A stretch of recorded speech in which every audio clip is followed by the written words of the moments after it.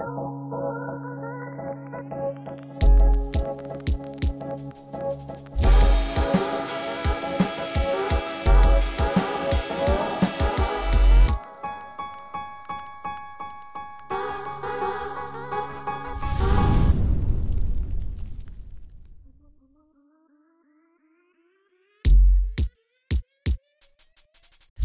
and welcome to In Her Lens Season 3 Climate and Film.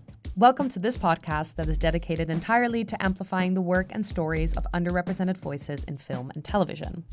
My name is Nadine and I am your host. And for the third season of this podcast, I chose to look more deeply at where film and entertainment finds itself in the fight against climate change. Not only looking at the medium as a tool for change, but also critically at its production models and its footprint. This is part 2 of getting to know the non-profit consultancy Good Energy Stories. Good Energy supports TV and film creators in telling stories that are honestly reflecting the world of climate crisis that we all live in. In the last episode, you met the Director of Strategy at Good Energy, Bruno Almeida Crioga, and in this episode, I am welcoming their Climate Lens Fellow, Aishah-Nyeta Brown.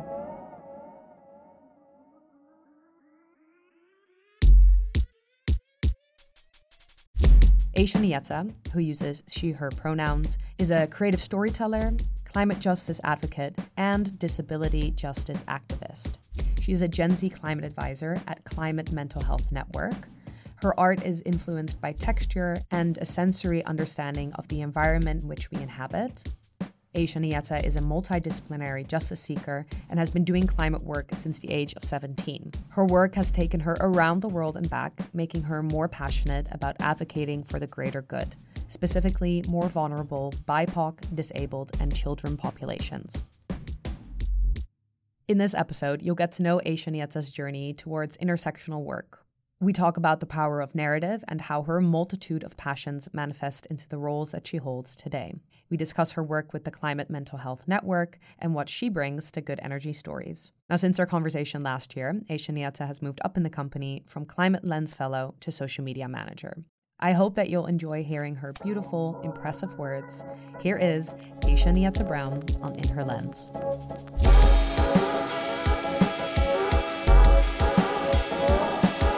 Welcome to In Her Lens. We are going to start off with doing 4 seasonal inspired questions as a quick fire to get to know you a little bit better.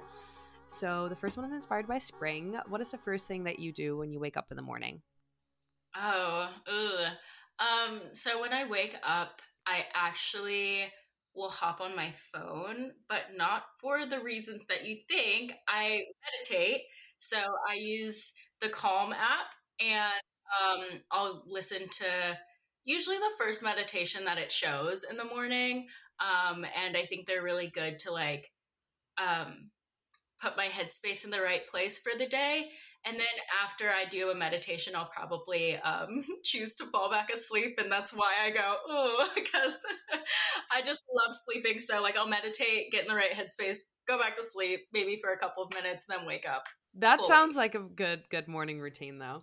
A summer-inspired question. Would you, or if you could, choose any artist, alive or past, that you would see live tonight, who would you choose? Like a musical artist? Any artist, any concert or performance. I think only under the condition that I could go to dinner with them afterwards. Let's add it. Probably pick Josephine Baker because she just seemed to have a really incredible life and a really incredible, or Eartha Kitt, one of the two. I love those two. I think that's a great choice, both of them. Autumn is a short question. Coffee or tea? Tea. And winter, do you have an affirmation or a resounding word that you carry with you? Yeah, so actually I have, and this might be a bit of a longer answer. So I have this jar of positive things that people in my life, like my grandma or my mom, have written me. So let's just see what the jar says. I love this. Okay. This is the best answer. Not okay, cheating. Here it comes. I'm nervous. So proud of you. I think this is a great one, especially in this moment. I'm proud of us for showing up. I'm proud of us for having this conversation. And being proud of oneself is a really, really integral part of Yeah, living. it really is. So yeah, these are little That's wonderful. grandma affirmations that I pull from. Thank you so much for making the time and joining this space. I'm so happy to have you. You are not even a jack of all trades. I would say you're a winner of all of them. You're a multi talented storyteller, researcher, climate, race, and disability advocate.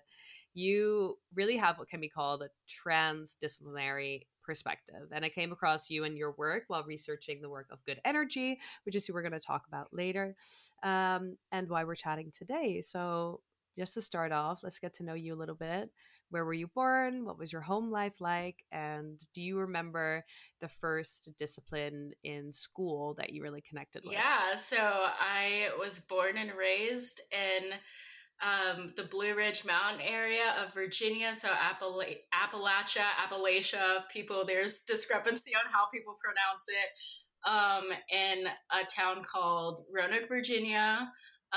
It's also known as the Star City of the South. I don't know if that's a good Oh, thing. wow. There's a, there's a star on top of the mountain that like lights up at night, which was like at first a Christmas tradition, but people liked it so much it just stuck.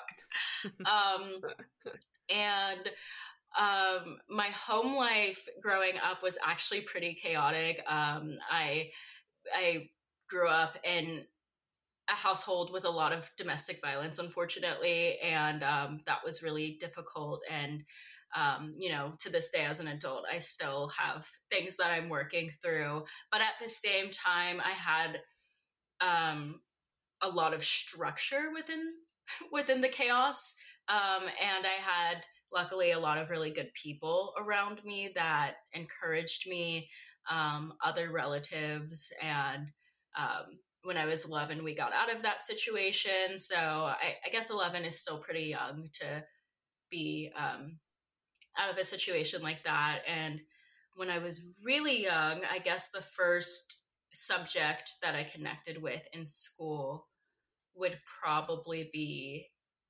history, I would say. I really like history, and fun fact, me and my sibling had little obsessions when we were like toddlers of different periods of time, and his was ancient Egypt and mine was ancient China. That's cool, though. I always find it interesting when it comes to history. I feel like a lot of creative people are very interested in history, and that might be a huge generalization I'm making there. But I also really loved history. And I think there is something in like the storytelling culture that goes to that kind of reflection. Yeah. Yeah, for sure. But thank you for sharing. So you chose at first to study the fine arts. What led you to that field, and how did you find higher academia in that route? I mean, art, even before that, art was really big. My dad does photography and did always had a camera in his hand growing up, taking pictures, and from his pictures he would then take big canvases and do pastel drawings of what he Oh, wow. saw. Yeah, and so sometimes I forget that fact about me. I'm like, wait, yeah. So there would be lots of really pretty drawings throughout the house that were from him, and from his photography.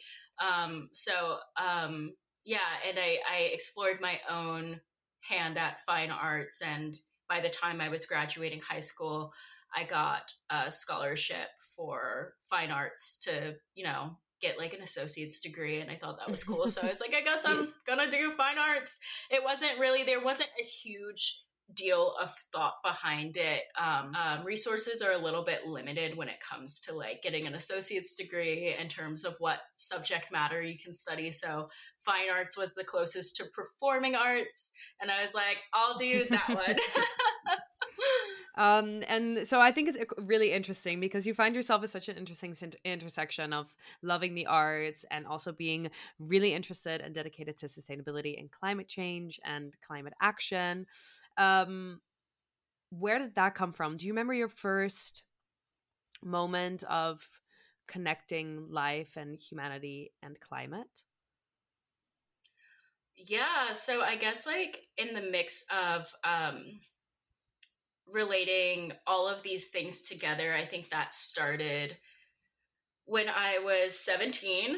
And I had this really unique opportunity that was funded by the State Department to study in South Africa at the University of Pretoria, where we were looking at different communities and how those communities sort of reflect our own communities at home, and looking at geospatial technologies and cartography and mapping and that sort of thing.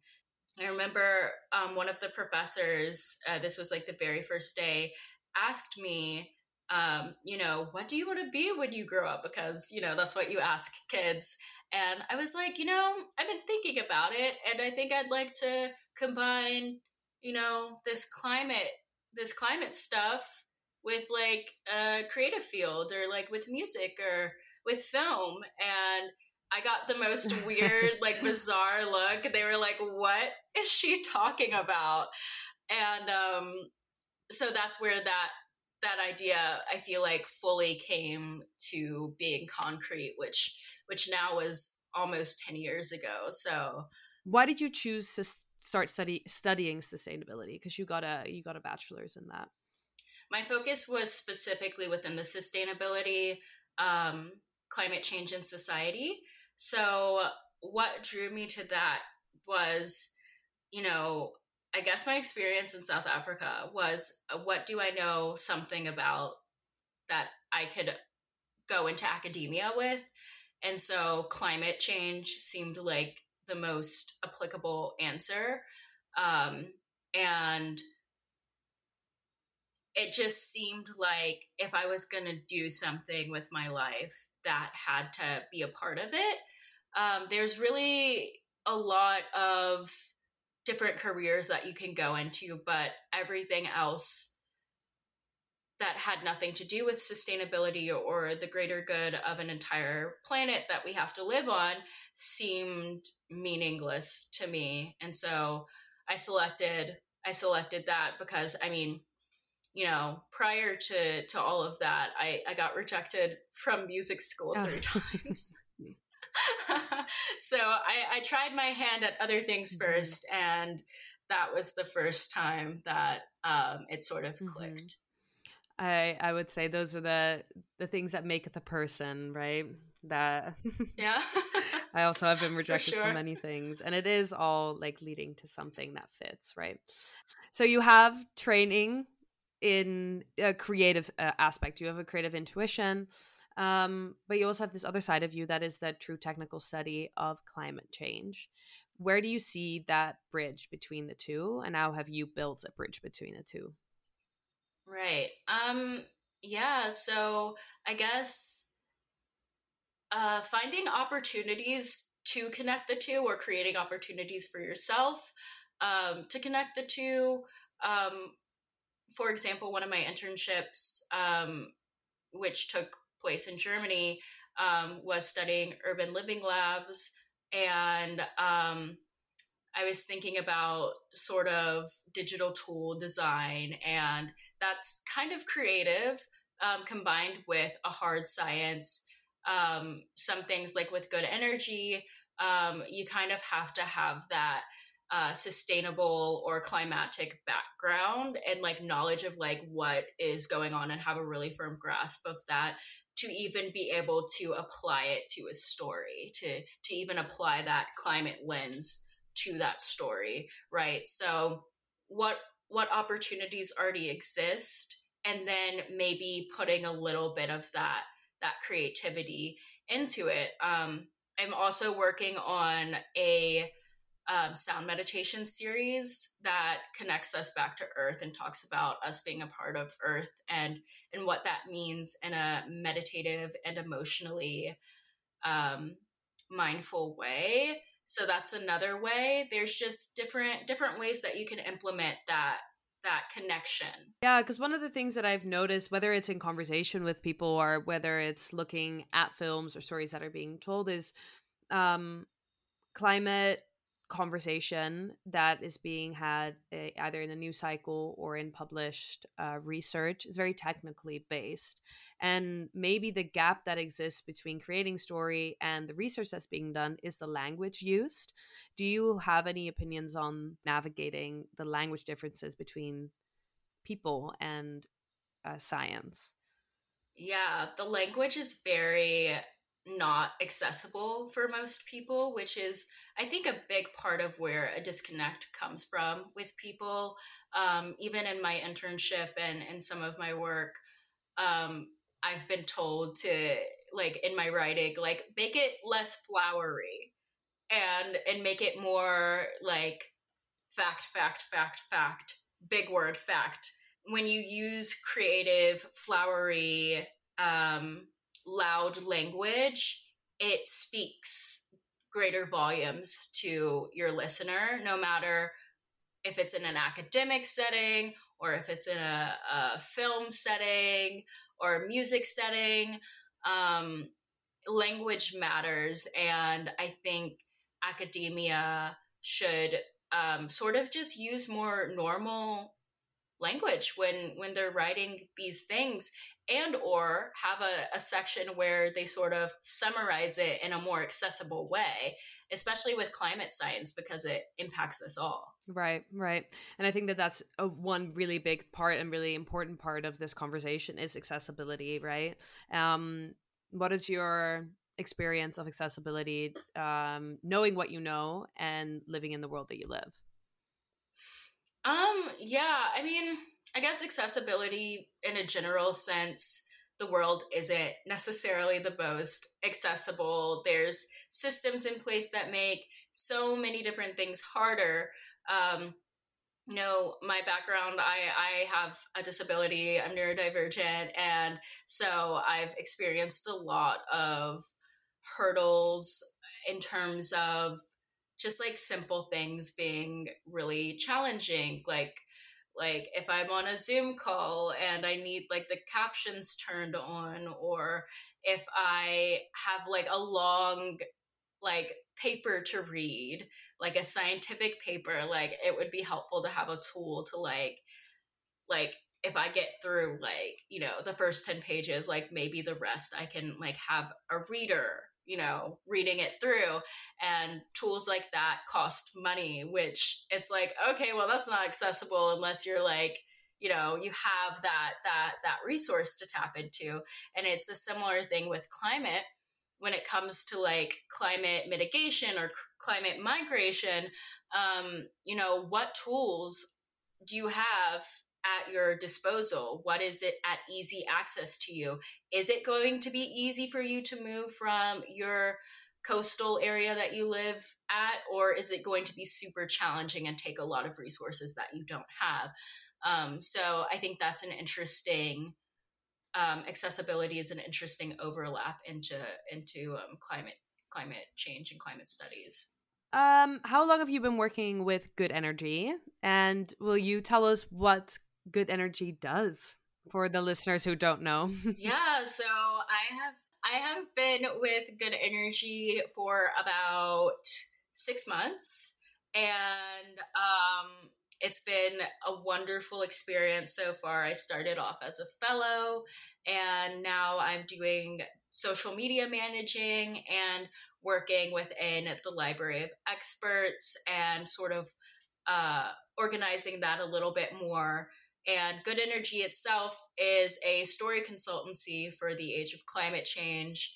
And so we will consult on projects. Projects can come to us, that sort of thing, script reviews, feedback, and or we can come in at a very early stage and sort of guide, like if you're trying to incorporate climate into your story, like what the best way that could be done.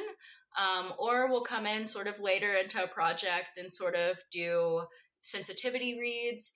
There's a whole lot that we do. I think it's fascinating, which is why I really wanted to talk to you and you're at this really exciting part of your career.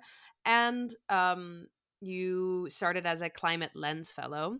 What good energy does is so fascinating to me because it's really, and it's come up in a lot of other conversations in this season, is getting climate into the story, right, as soon as possible, and not waiting till you're on a set to start implying, you should always start implying sustainable practices, but how do we get it on screen as much as we're doing it off screen?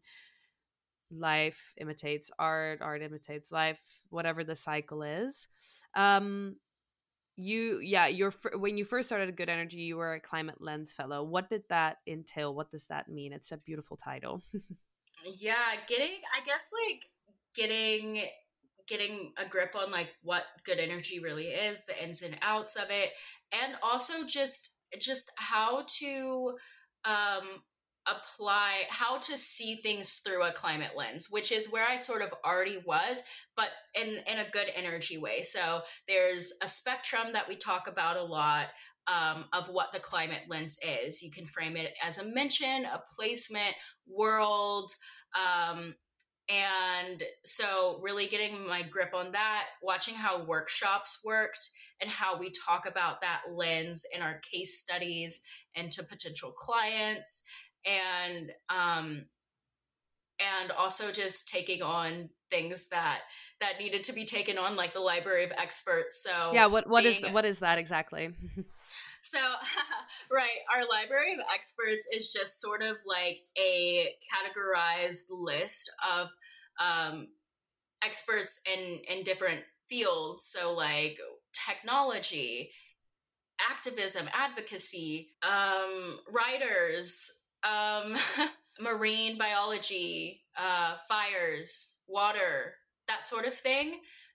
And so, like, for example, if a project were to come to us and one of their main narratives is, a marine biologist that is focused on this very specific thing about the ocean or the life within it, maybe some of us who are like consulting aren't actually experts in that, right? So we'll then pull in an expert and they will then give them details. We'll do a research brief together and sort it out that way.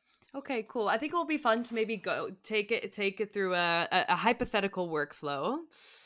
Let's say I have an idea. I would like to create I'm going to keep it very local. I live in the Netherlands. We are underneath the sea level.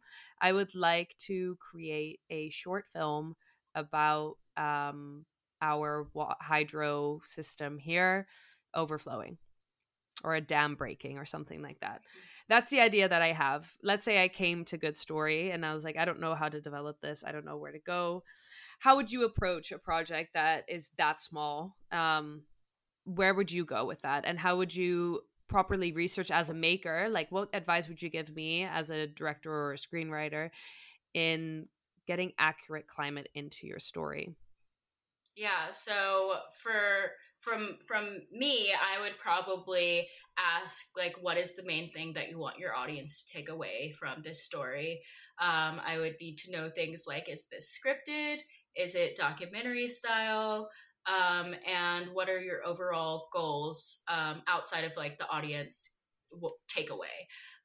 Once I like establish that, I would then figure out, like, is there a script? Do you want sensitivity reads? That sort of For thing. the listener who doesn't know what a sensitivity read is, what is a sensitivity read? I guess just like reviewing a script, or yeah, a script, to make sure that there's nothing in there that's like offensive to an audience member, or like not politically correct, or not factually correct.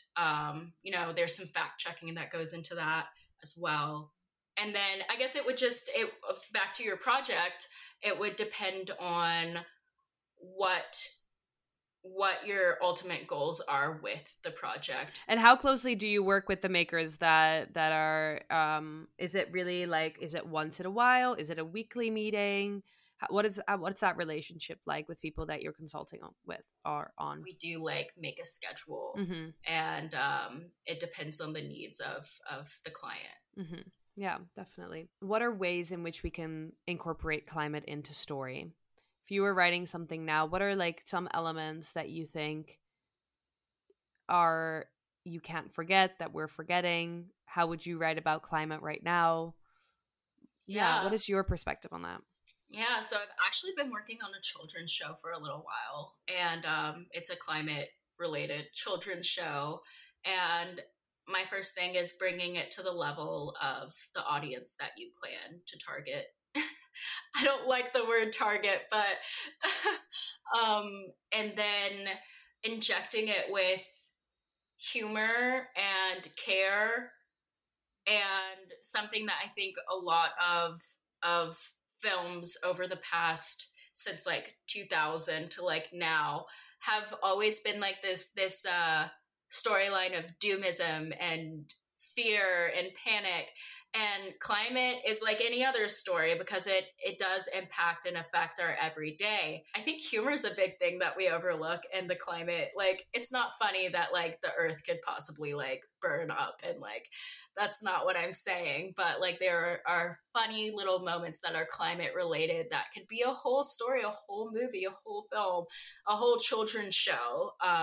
It's finding ways to relate climate in your real world, connecting the dots, and then applying that to like a story if you're a writer or a director or whatever the case may be. People always think talking about climate is going to scare people off. There are movies about murder. What are you talking about? Like, there are movies about like serial killers. I don't like that sort of thing, but that is scary, and it exists, and somehow people aren't completely like turned away from it, right? What do you think that is? That there are so many films and TV shows with truly horrific things, like human to human, yet when it comes to the climate crisis, it's too scary to talk about. Well, Where does that dissonance happen? I think there's a lot of intersections that need confronting, that people have to come to terms with, and there's this great reckoning that people like sort of refuse to have, especially because there's a lot of colonial history that goes into this, the speediness of climate change and how fast that the Anthropocene is sort of happening, and it's undeniable. And a lot of that is linked to a colonial history, which I think scares people to hold accountability for something as tremendous as a topic like colonization. There's also a reckoning with like things like, I mean, capitalism and colonialism, they go hand in hand. So it's these really deep rooted systems that are all really, really, really, really tied up with this current topic of climate change that requires a emotional, social, economic reckoning that is very intimidating for people who lack self-awareness, right? And are scared to get to know themselves.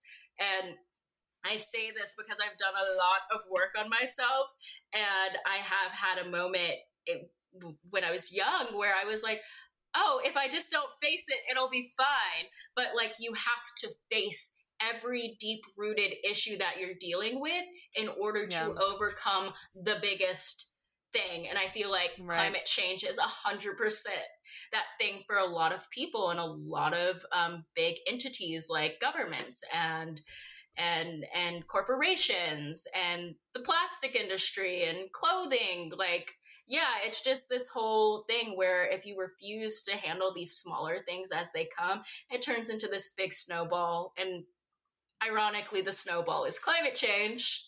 Yeah.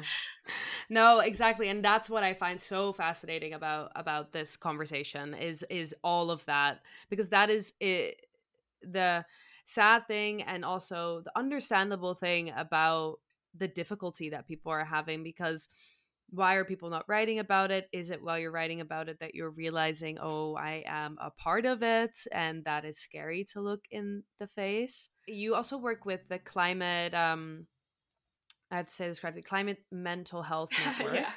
And you have this fantastic title called Gen Z Climate Advisor. What does that mean? And yeah, I mean, youth and climate and the future. It's where all the change is coming from. That generation at the moment, I think, really the driving forces in that fight. How does that relate to your work at the Climate Mental Health Network? Yeah, so I think there's a lot of really good work happening intergenerationally. I feel like a lot of people put the Gen Z thing to the forefront, and it can feel like a lot of pressure.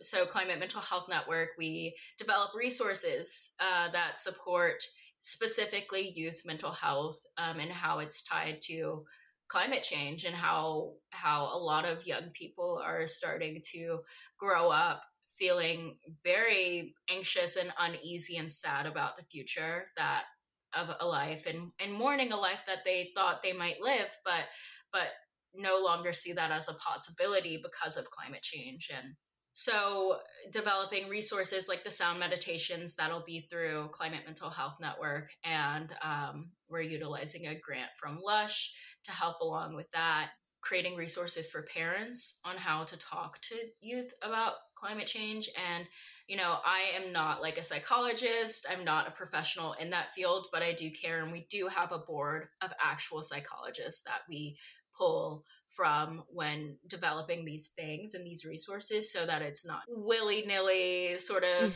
silly goose stuff coming out of people who aren't technically professionals. What are some works that you're looking at right now, or artists or filmmakers that you're interested in that you would advise people to check out? That's a good question. Okay, so for film, I would love Jordan Peele to to do some of his magic in a storyline that injects climate. I was thinking about this when I kind of started my Good Energy job officially. We had like a brainstorming session or something, and I was like, what if it was like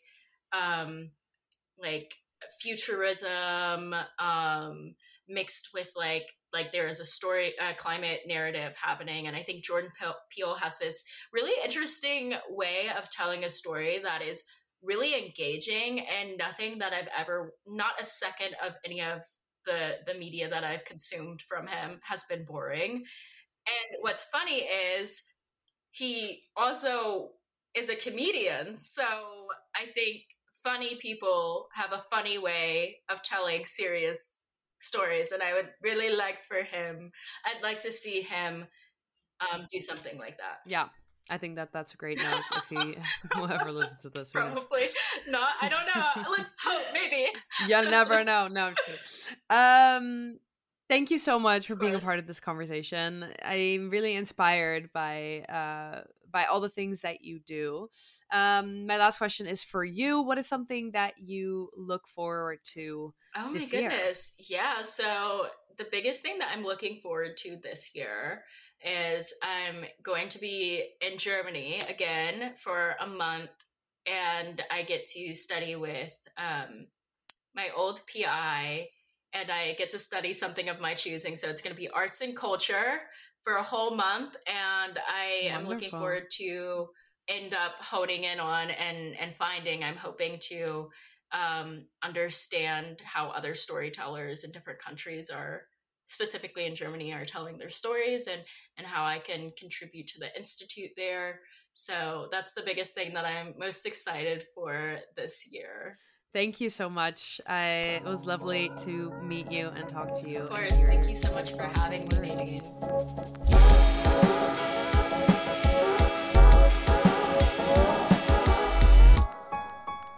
Thank you so much for being a part of this season, Aishah-Nyeta. I've linked her works, previous talks, and social media right here in the episode notes for you all. Also, I've linked Good Energy and the Climate Mental Health Network. If you have any thoughts or feedback, or if there's anyone you think I should talk to, make sure to send us an email at inherlenspodcast@gmail.com, or you can join us on Instagram at inherlenspodcast. I'll see you next Tuesday with a brand new episode. Until then, stay safe and take care of yourself. I'll see you soon. Bye-bye.